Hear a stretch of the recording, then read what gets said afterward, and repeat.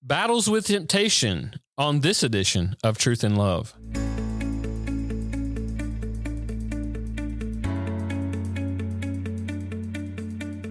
I'm Dale Johnson, and you're listening to Truth and Love, a podcast of the Association of Certified Biblical Counselors, where we seek to provide biblical solutions for the problems that people face. And today, I am excited to have with me Lance Quinn. Lance is one of our board members here at ACBC. Many of you are familiar with Lance and his ministry, pastoral ministry, and his ministry to ACBC throughout the years. He serves faithfully. I love this brother. He's so helpful to me in my role here as executive director. A little bit about Lance, and he prepared for vocational ministry at several different institutions. He holds a Master of Divinity degree, Master of Theology degree, Doctor of Ministry degrees, well-educated man from the Master's Seminary in Los Angeles, California.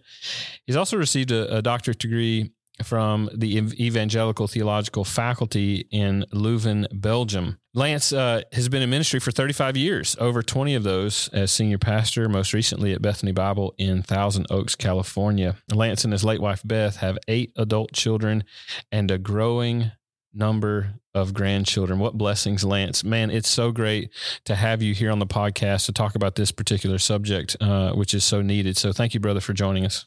Great to be here with you, Dale. Lance, you delivered not long ago at our annual conference, which this year we had to do in a digital format. And in your plenary session at our annual conference, talking about this particular issue of temptations from James chapter 1, you spoke about the fact that the Greek word in the biblical text in the context of James 1 that's often translated test, temptation, or trial is actually the same word. What then is the theological and practical difference between this idea of a test from God or a temptation from Satan, given that it's the same word that's used both for positive, helpful test from God himself versus a negative type of destructive temptation from Satan? Well, that's a great question.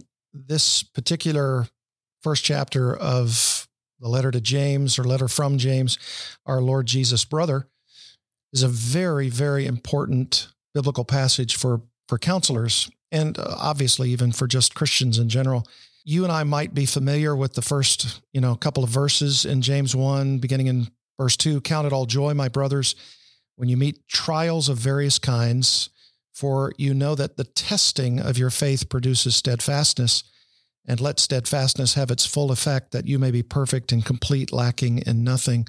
The word there for trials, as you mentioned, Dale, is actually a word that is used in a negative context in this chapter for temptations, but it's the same Greek word. So in a positive context, like here in verses 2, 3, and 4, it's talking about trials because all Christians go through trials.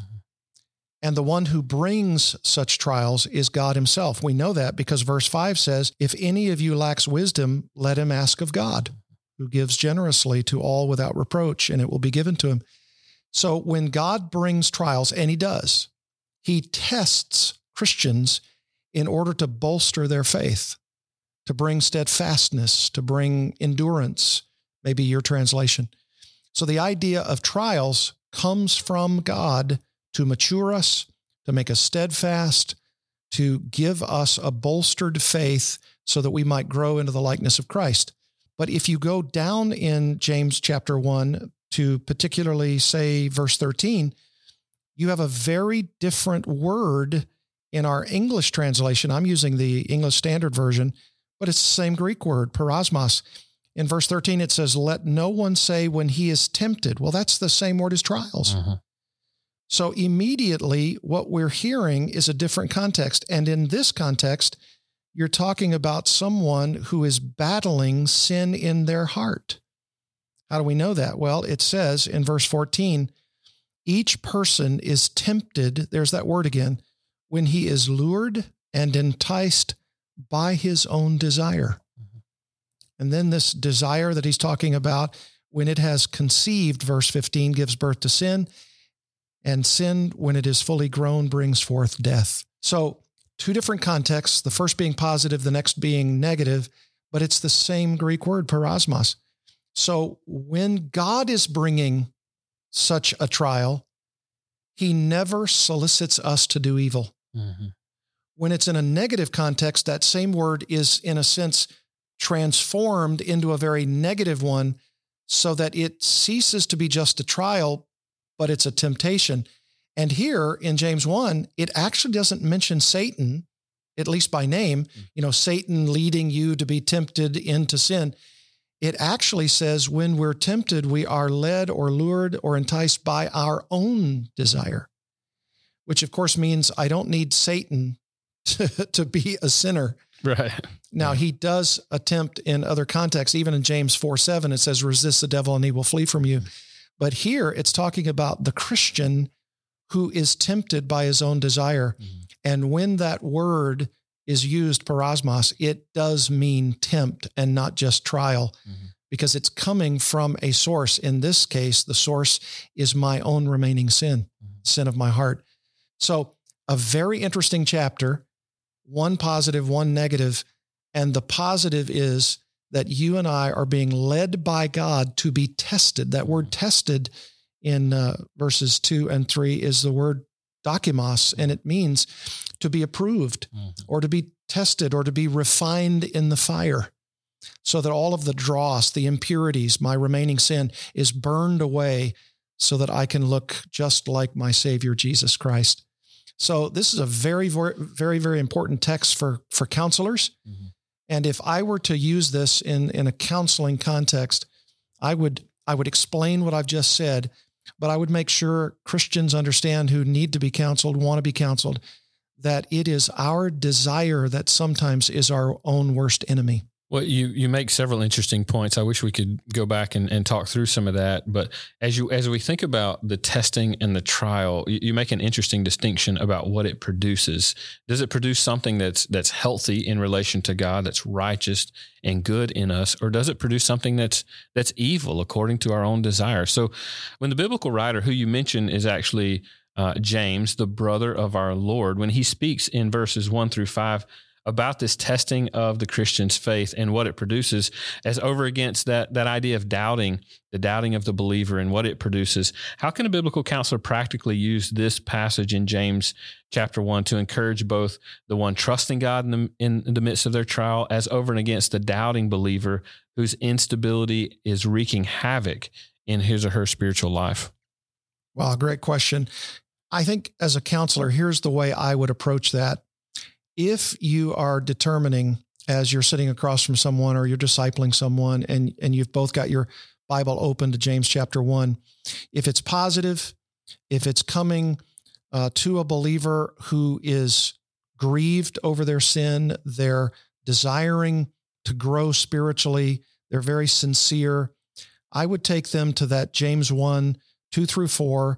I would explain what we've just said in your first question. And then I would go to verses 5 and 6, which says, if any of you lacks wisdom, let him ask God, who gives generously to all without reproach, and it will be given him. But let him, verse 6, ask in faith with no doubting. So what I would do is I would say to that person who's earnestly wanting to deal with their sin, they've got a counseling issue, they've got a sin problem, whatever problem it may be, and I would encourage them that they can avail themselves. This is why the Bible is so practical for us. They would avail themselves of two things, wisdom and faith. The wisdom that they don't possess in order to deal with their trials, and that wisdom comes from God. So what do? You pray and you ask God for wisdom. Now, I don't think when you ask God for wisdom, he's going to give you something out of the sky, as it were.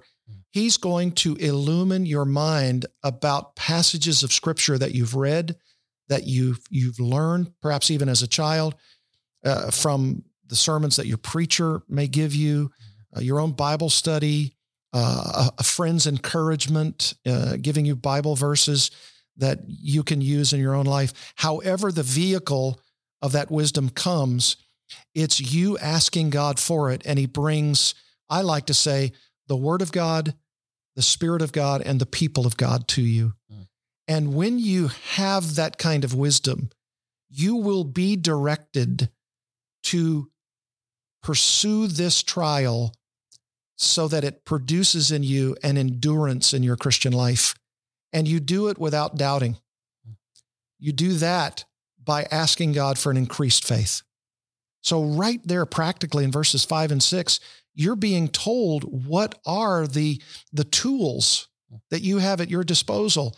Wisdom from God and faith that allows you, instead of doubting, to grow faith like a muscle, increasing the strength of your understanding of what this trial is, and it ultimately produces for you a kind of endurance. Now, when you turn it over in James 1, 13 to 16, to the negative issues of someone having a desire for sin, and then that sin, according to verse 14, is a sin that you've been lured and enticed into doing, which means that you have other forces at work.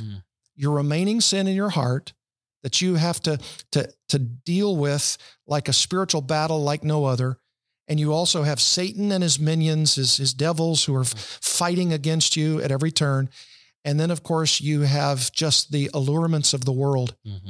So do you see the opposites here? Yep. So for me, the idea is taking your counselee, your disciple, and showing them the two ends of James 1, as it were. You show them the positive, you show them the steadfastness, the endurance, the wisdom, the faith, and then you show them the back end. And the back end is when you're tempted, it is because you are lured and enticed by your own desires. So then you start talking to them about their motives, their desires, their will, those things that are leading them into sin. And when they are aware of their motives, then you can begin to take them back to James 1, 2 through 4, and you can show them how the positive can overcome the negative. Man, that's so helpful. And I'm even thinking about this for our counselors, that this is how the wisdom of God should be the backdrop of how we see people's lives is, when an event is happening in their life, it's not so much the event in and of itself.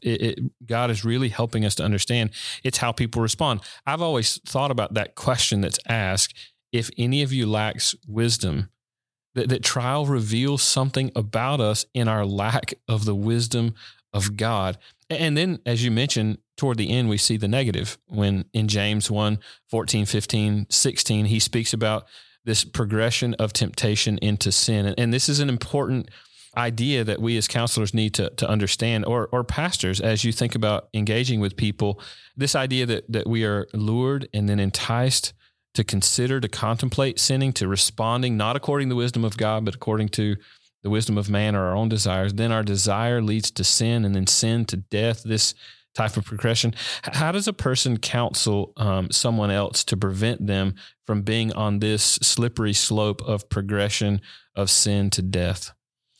Well, I think the first thing is what verse 16 says, and that is, do not be deceived, my beloved brothers. Understand this. Sin is real. Satan is real. The world and its allurements are real. What are you putting into your mind? What are you saying as you coach yourself? Do you place God's word in your mind and heart so as to battle these forces of evil, including even the remaining sin of your heart? And if, in fact, you are entertaining the subject matter of the world, what do you listen to? Who do you listen to? How much do you ingest God's word as over against how much you ingest the world's goods, the world's philosophy of how to live life?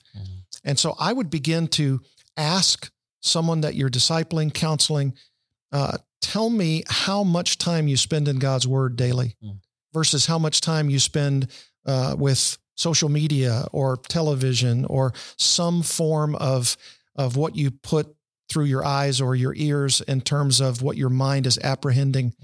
And in the end, you will inevitably find, I think, a kind of temptation that has been grown in the soil of worldliness, of satanic enterprise, and a person's own lustful desires.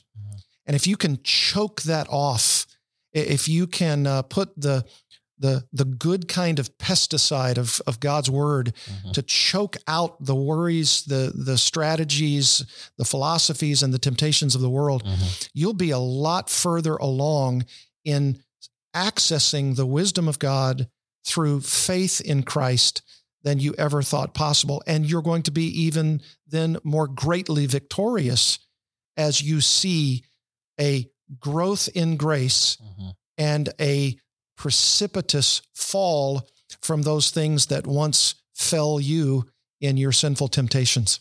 You know, this is the important work that the Lord has called us to do in counseling.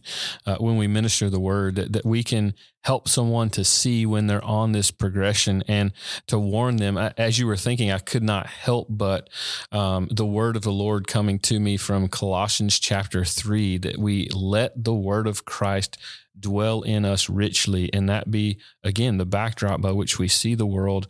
That way, when trials come, we respond according to what's in our heart, in what we desire. We desire the word of the Lord. And it's easy for all of us, right, to start hearing the noise and the ideas that come from the world, and we get swept away by in our desires. So, Lance, this is so helpful as we think about battling temptations and spiritual warfare. And again, I want to recommend to you the resource of his plenary session from our recent annual conference that we provided digitally for you. Lance, thank you so much for being here. Thank you so much for giving us this insight. I think this is rich, practical wisdom that counselors can employ in the counseling room even tomorrow. So thank you, brother. You're welcome. You're listening to Truth and Love, a podcast of ACBC. You know, we have opportunity to answer questions here on the Truth and Love podcast, and nothing delights us more than to make sure that we're answering questions that are relevant to where many of our listeners are. Can I encourage you that if you have a question or would like to get a question answered on the Truth and Love podcast about some sort of counseling case or a biblical answer to a life situation that you're dealing with, or just some sort of question that you have about counseling in general, how do I deal with this issue from the scriptures? Can we make ourselves a resource to you? Would you ask that question to us? And you can send that question to info@biblicalcounseling.com.